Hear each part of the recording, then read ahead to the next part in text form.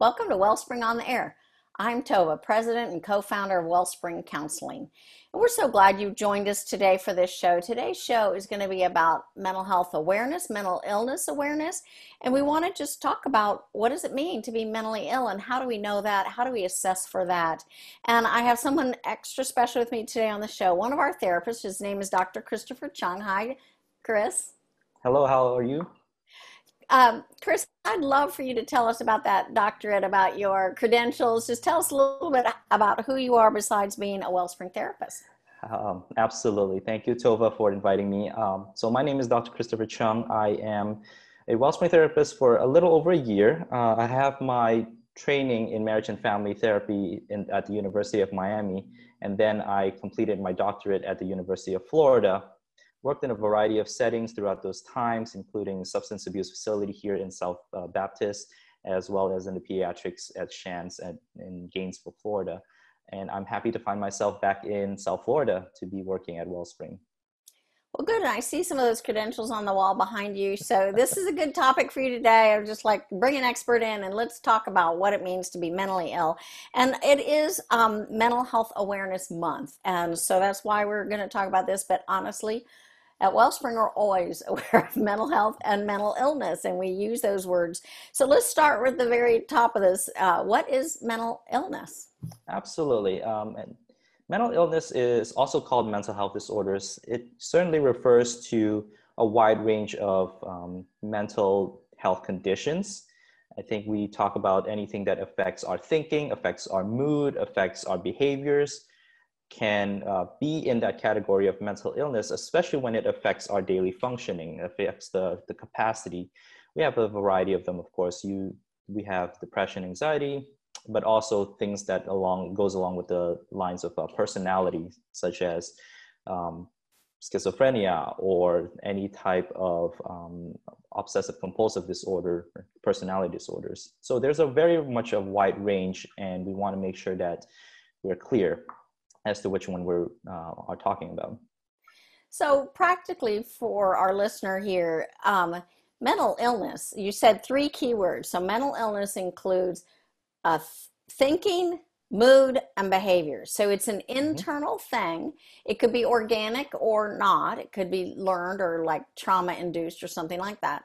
But it means that what you think and feel on the inside, your emotions or your thinking, is so disturbed or has a pattern of disturbance. I know pattern is a key word for the diagnosis, but a pattern that basically keeps you from normal, healthy functioning. Yes, So if absolutely. our moods are so extreme, we can't function normally. If our behavior is so extreme, like an addiction, it affects our functioning. Or if our thinking is so extreme, like a psychosis, we see things that aren't there. So if any of those things are extreme enough that, and in a pattern, we could be diagnosed as having a mental illness. Did I summarize Absolutely. in lay terms? Absolutely. Things that are often unseen, right, by many people, but it has a real effect on our lives, on our relationships. So let's talk about that diagnosis term. So we have a diagnostic statistical manual. And so, just like any other doctors, they go and they pull out their books to diagnose things. We in the mental health world do the same thing. So it is called the DSM. So talk to us about the DSM. Absolutely. So the DSM has been through many revisions and iterations. Certainly it is our guide. It is used as a guide when we want to be very careful as to how we use it. It presents all the different criteria a person needs to meet or patterns that we mentioned about that they are exhibiting. Before it's categorized as a disorder. So we're looking for a behavioral or psychological syndrome or pattern that occurs in an individual, right? And that, to start with, it means that disorders are typically need to meet a certain frequency, intensity, or certainly a different type of degree before we can confidently say that this is a mental illness versus a A dysfunction. dysfunction. Yes, thank you. Yeah, so to be diagnosed, you actually have to have a pattern of thinking, moods, and behaviors that falls into a category of a diagnosis. And it talks about frequency, intensity. So how severe is it? How often is it? How much does it keep recurring? And that kind of thing. So give us some of those broad categories, because within DSM we have big chunks of types of things. So can you list Yes, some of those for us? absolutely. So the DSM has categorized some as neurodevelopmental disorders. So we're talking about anything to do with the brain, anything to do with the biological aspects of the disorder, how it can affect it. There's a schizophrenia spectrum and other psychotic disorders category as well. We have bipolar and related disorders, depressive disorders, anxiety disorders, obsessive compulsive related disorders, trauma and stressors related, as well as dissociative disorders. All right, so that's a kind of a fast list of some of those broad categories, but some of the things that would fall in the DSM and the organic realm, like the neurobiological ones, might be just delayed development for Delayed a development. child, or ADHD, or some of those Yes, things that have to do with the brain. Some things relate more to the mood, and some things relate more to behaviors like addictions and some of those things, right? absolutely. Yes. Okay, so we get these diagnoses. Now, I will say for our listener that at Wellspring we work really hard not to diagnose people. It's kind of a principle we function under, which is the people who come to us. We don't take a traditional medical model. They walk through our doors, and we don't see, oh, there's the schizophrenic, there's the depressed person. We see there's a person, and this is a part of what they're dealing with. So we're very kind of anti-diagnosis. We don't label people. We think of all of us have some level of dysfunction. All is we use the phrase, what's the phrase, Christopher? You know what I'm going to say, right? We Yeah. are they. Okay. We are they. We are Yes. they. That we are just like that. We are just Mhm. all people on fellow sojourners on a journey. And so we We do, as good clinicians, think through, yes, this person is severe enough. They would fall in this category, as we get to know them. And then how do we, on the basis of that new clinical information, then we would say, okay, I need to treat them in these ways. This is what will work. This is what won't. We want to send them out to a psychiatrist for medication, or we want to help them behaviorally, or whatever it is. So the diagnosis is important for us as professionals. It's not very important for the person to have a major label, although sometimes maybe they are relieved to know Mhm. some of those Yes. labels. But Mhm. I went on a little diatribe there, but Yes. Mhm. I just want our listener to understand how and why we use these labels. So let's move into, so when people come and we are diagnosing, so first of all, we could pull out the manual, the DSM, and we could kind of look at the criteria, but we have other ways of assessing people, right? Mhm. So I'd like to spend a little time and have you teach us what are the different mental health assessments that are available and that we might use at Wellspring or others Yeah. may. Absolutely. And I really appreciate you discussing how we still see people as people and not their diagnoses. And that's why Mhm. we're very cautious in the way that we present it. We want to be as collaborative as possible. We want to allow them to have ownership of, yes, these are things that are affecting my life. So assessments, the methods we use are to better kind of understand their daily functioning in terms of their mood, their behavior, and their cognition, their thinking, like we mentioned. So that's consistent with how we understand mental health disorder. We want to know the degree, how it affects a person, from the smallest degree to one of the more unhelpful or dysfunctional types of degrees. So kind of trying to capture all of that, but we also want to capture other aspects as well in our assessments, their work, their habits, their leisures, their diet, things that come together that may increase or decrease the level of functioning as it affects the mental health.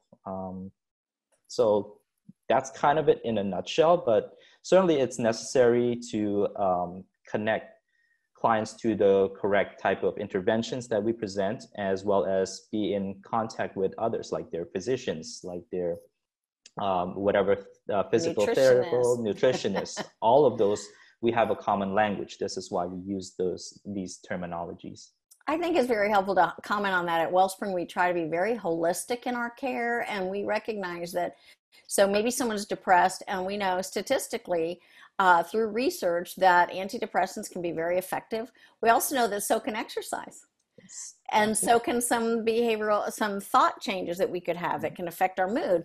Honestly, there's good research that being generous or helping others is also a mood lifter. So there are all sorts of things that, from a holistic perspective, we could do to relate to something like depression, you know. Mhm.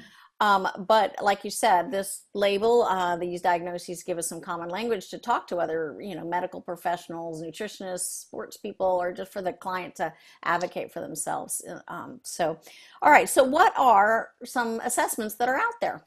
Absolutely. So we want to differentiate a little bit. They sometimes work together well, but the first one is tests. We want to make sure that we identify or confirm any type of mental illnesses or any types of symptoms. We want to, again, know the frequency, intensity. We want to know how often it occurs. Is it a pattern? We're trying to look for a pattern. We're looking for things that can help us identify ADHD, for example, or depression, or more severe type of phobias, and that will allow clients to know, hey, I'm dealing with something that's really bothering me. It's not just in my head. It's not just something that is I can't handle. It's a illness. Then we have ways of collecting information. Like I mentioned, we want a more holistic view of a client. So we do a biopsychosocial, as we call it, understanding family history, understanding the living situations. We have self-referenced assessment. So we use more as trackers. How are you doing when we first started? How are we doing over time? Are we reducing those negative symptoms? Are we increasing more of helpful behaviors? We use questionnaires for that. So we use some form of Likert scale questionnaires. And then of course, there's also discovery or inventories, as I like to call them, of understanding a person's interests or things that may help them learn about themselves a bit more. Hey, we use the words introversion, extroversion a lot, but these type of assessment can help us connect that. And that in turn can help us develop a plan for healthier living, or maybe a better job environment, or better family relationship. Can all of this be captured through assessment? So yeah, these are all the different types that are out there. All right, so I'm going to review those and then we'll take a quick break and we'll come back and let's kind of give some examples of each one. So we have actual tests that you could take, and even like in ADHD that maybe there's a parent form and a teacher form and a kid form, you know. Mm-hmm. So we have tests, we have ways that we collect and get some psychosocials, we have self-assessments, we have inventories, discovery inventories. Is Mm-hmm. the four? Is that what you had? Yes, Yeah. the four, yes. Okay. All right, so let's take a quick break and we will be right back. Hi, welcome back. This is Tova with Wellspring on the Air and Dr. Christopher Chung, and today we are talking about mental illness as a whole. How do we diagnose it? How do we assess for it?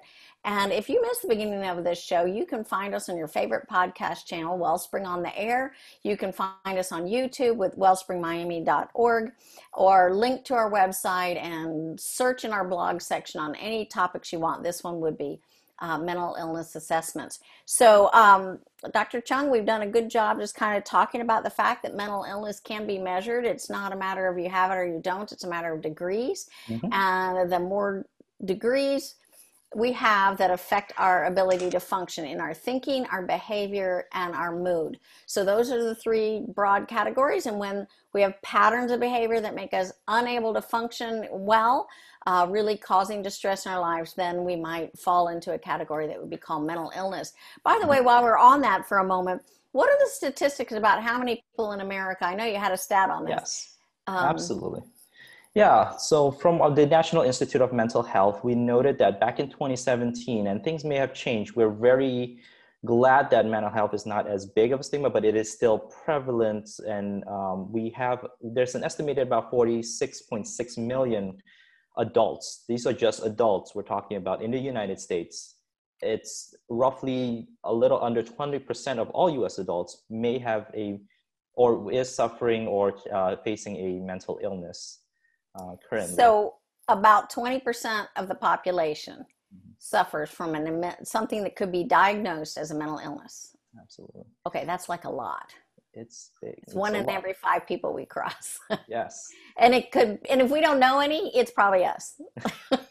That's That's probably correct. We all have That's a little. probably true. It's all them. They're all crazy, and I'm good. And when we say that too often, it might be us. So, all right. So the statistics are pretty profound out there on this. But let's go back. You talked at the beginning of the first half of the show about types of assessments. So that we can use tests, ways of us collecting and interviewing, self-assessments that are you can reference and go along, and then what you call discovery in inventory. So let's talk about tests. Give us a couple examples of common tests for.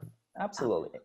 In any, if you are in the counseling program, the one that they usually present to you is the Beck's Depression Inventory, which is often cited as one of the most used inventory, but there are others that can help us find if you are reaching the threshold between regular depression or clinical depression.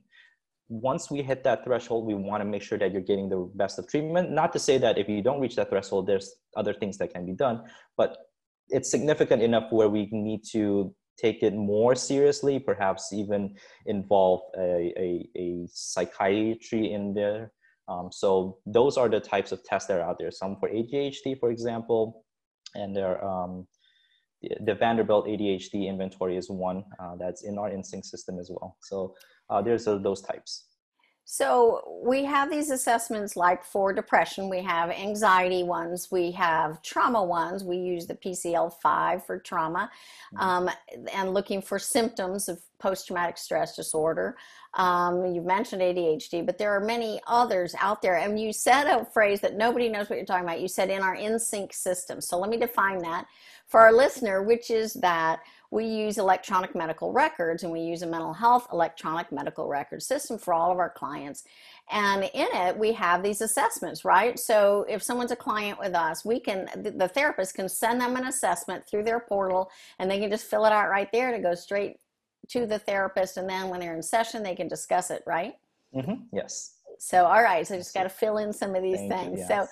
So we have a number of tests that people can take. You can, well, we can go to it in a minute. People can go online and look for some of these, but these are official ones with actual screening and measures, and they're been proven reliable in our society. So there's official tests, and we have a number of those.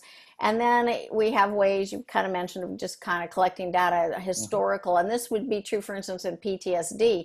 A good PTSD screening is not just the symptoms, but it's actually a review of, is this multiple traumas versus one, that kind of thing. Because sometimes someone who's really dissociated, kind of separate from themselves, they may not show up on all those symptoms because they're not really aware of how distressed they are, because they're detached from themselves. If I could put that simply.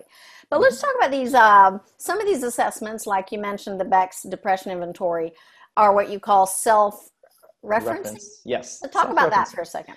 Absolutely. And a way that both clinicians and the person themselves, when we know that you have a certain level of depression per se, and we want to track over time, are we lowering those negative behaviors, negative symptoms, negative thinking, and increasing positive behaviors? So we track this. These are more self-reference. You're not, the result is not to compare yourself to the general idea of what depression is, but the person itself, are you making improvements? Are you regressing? So those are important information as well, and can be used in that manner. And at Wellspring, that's really important to us, because it's how we know we've done a good job.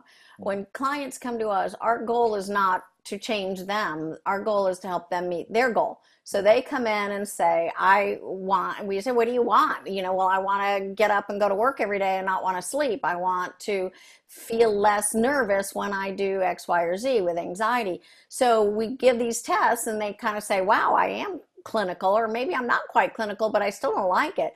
And then we say, well, where do you want to get? And then they check themselves. Hey, I'm doing better. It's very encouraging to them. It's certainly encouraging to our therapists, right? We want to know we're effective. We call this in our industry evidence-based practice. We want to prove that people are just better. You could sit around all day and do talk therapy, but if your life isn't changing, if you can't measure those changes in your goals as a client, then I'm not sure, I don't believe we've done a good job. So our whole industry has really moved toward evidence-based practice, and that's why we use these assessments and why the clients use them to see I'm doing better or I'm not, and what happened right before that made me not do better, and how do I change that? That's how we use those self-referencing ones, right? Absolutely, yes. And then you had also inventories, so Yes. discovery things. So let's talk about a couple of those that are out there. Absolutely, and these are very popular because you can take it by yourself, but certainly we want to be careful how you interpret them. Now, the more prevalent or the most one of the more popular ones out there is the Myers-Briggs test inventory, or Myers-Briggs type inventory Personality. Hmm. personality. It talks. You hear people share about terminologies like I'm an INFP, ENTJ. So this is where it's coming from. It's helpful for a lot of variety of reasons. For myself, I use them mainly to figure out how people deal with stress, how people recharge their energy, what type of interaction do they prefer. Other people use them to, know what type of job or career they want to pursue. And yeah, go ahead. Yeah, I think they're encouraging to people to recognize this is the way I'm wired. And so it's really about not just preventing illness, it's about building on our strengths, using what we're really good at, whether it's getting the right, maybe you're depressed because you're in the wrong job because it's a Exactly. terrible match for you. Exactly. So, using these things to say this is the best me, the real me, or even to shore up our weaknesses in some of these areas where we're really lean really strongly to that D in the disc, and maybe we need to recognize everybody doesn't always appreciate that all the time, or all sorts of things like that. I think of other things. The Enneagram is out there and is kind of popular. And even in the emotional health world for Christians, I love Peter Scazzero's stuff. He has the emotionally healthy inventory, and so those are just self checks of how mature am I as a person, and spiritually mature and practically. So there are a lot of good ones out there for us to play with and share with our family or our work colleagues. Hey, this is me or not, right? Yes, absolutely. It's certainly helpful for relational peace, and that can be helpful for people to understand. Oh, this is why I don't enjoy this type of setting, Mm-hmm. this type of work. Yeah, Yeah, so absolutely. those are great assessments too. Now let's talk before we run out of time about what happens if people do self-diagnosis too Hmm. much, or Okay. what are the Yeah, risks? absolutely. So there are three things that I would like to touch on. Now, the self-diagnosis, of course, we hear a lot when people go to like WebMD or things like that. Physicians would discourage you to self-diagnose in a way. It's helpful to screen. Maybe I have certain symptoms, but when it comes to self-diagnosis, oftentimes what we find is not people, but individuals may not understand the different degrees that they're experiencing a symptom. So what is the difference between typical anxiety versus a more severe panic attack or anxiety attack? And when it comes to misinformation, is that people may engage in different types of treatment or techniques that may not be as helpful. So we want to make sure that you get the best accurate information. So use the self-diagnosis temporarily as a screening. Maybe it'll alert you to know, hey, maybe I need to talk to a professional. Reaching out, those are appropriate uses for self-diagnosis, but not so much for identifying self as I have ADHD, so now I'm going to excuse my behavior, for example, or say that I can't achieve something because I have what I think is a mental health disorder.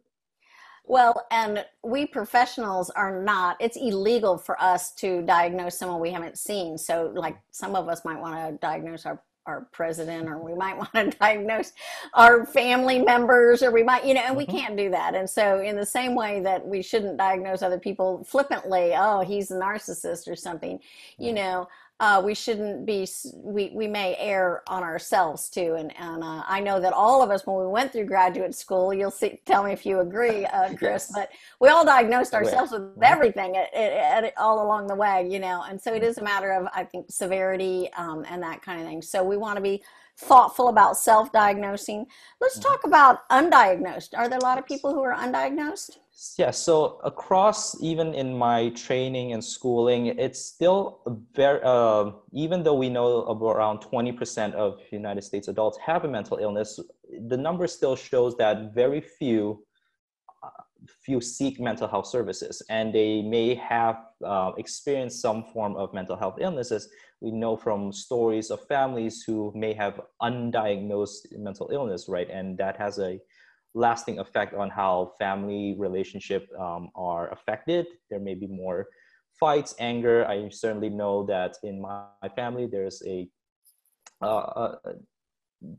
depression that goes on that we finally understand. But without that understanding previously, it affected how they raise the children, and it sort of kind of have a intergenerational effect. So Yeah, I think undiagnosed is important because we all think normal is whatever we grow up with. It's not until we hit our late teens that we discover that other people live differently than we do. And so those diagnoses can matter, because if we think this is normal and it isn't, or it isn't healthy, then, like you said, there are intergenerational effects that happen.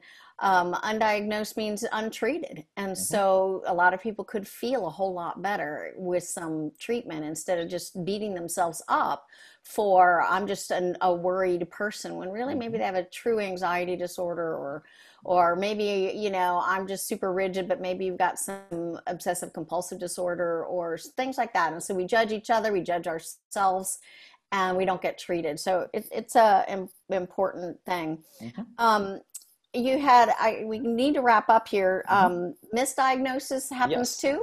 Yes, misdiagnosis absolutely happens. Sometimes we may misdiagnose a physical disorder as a mental health disorder, as well as the opposite, where a mental health disorder is diagnosed as a physical disorder, and the treatment therefore is affected by it. And so we want to be very careful about that. A quick example I can give, being married to my wife, she noted that certain kids have exhibited symptoms of ADHD when all they needed was glasses, but they couldn't communicate that. So that is unhelpful to kind of give a kid oh, he's just having poor behavior, he has ADHD. And as well, we don't want to excuse anger or lashing out as, oh, this person just have a personality, a temperamental personality. It could have been a undiagnosed bipolar, or misdiagnosed as depression. No, the misdiagnosed as narcissism, when it could be related to depression. A person can exhibit some of the symptoms that we typically don't associate with depression, for example. Yeah, kids acting out when they're depressed and misbehavior. I think one of the most common misdiagnoses, particularly in children, is trauma. So one of the symptoms of having traumatic events in your life is being hypervigilant. So you're always nervous and anxious because you're always waiting for the next bad thing to happen, and it could be sudden. And so those people present as hyper, but they're actually just hyper vigilant. They're watching out for danger aren't necessarily hyperactive, and those are very different diagnoses. So, all right, we've come to the end of our time. Done a great job kind of doing an overview of mental illness and how we assess for it. I had one verse that came to mind that I just really like as a mental health practitioner, but says, "For God did not give us the spirit of fear, but of power and of love and of a sound mind." That's in 2 Timothy 1:7. And I know you had one there too, Roman. Yes, Romans 12.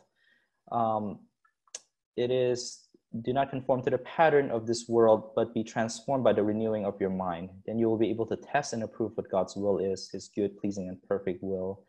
Certainly we want to have a sound mind so we can worship God, and God has given us all the capability of achieving that and taking care.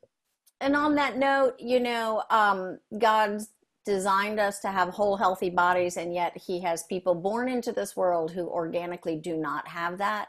And that's true in the mental world too. We can have organic mental illnesses, genetic or organic or otherwise. And so we want to be kind to that. That doesn't mean people don't have enough faith. It doesn't mean they should just pray it away. Instead, real good, clear diagnoses are going to lead us to the best Christian person we can be with our illnesses. We treat them as best we can. We handle them, and then it does free us to worship God, despite and sometimes because of the suffering we have in our minds. And so on that note, I think we will wrap up. It is time to wrap up with Christopher and Tova today with Wellspring on the Air, because hearts and minds matter.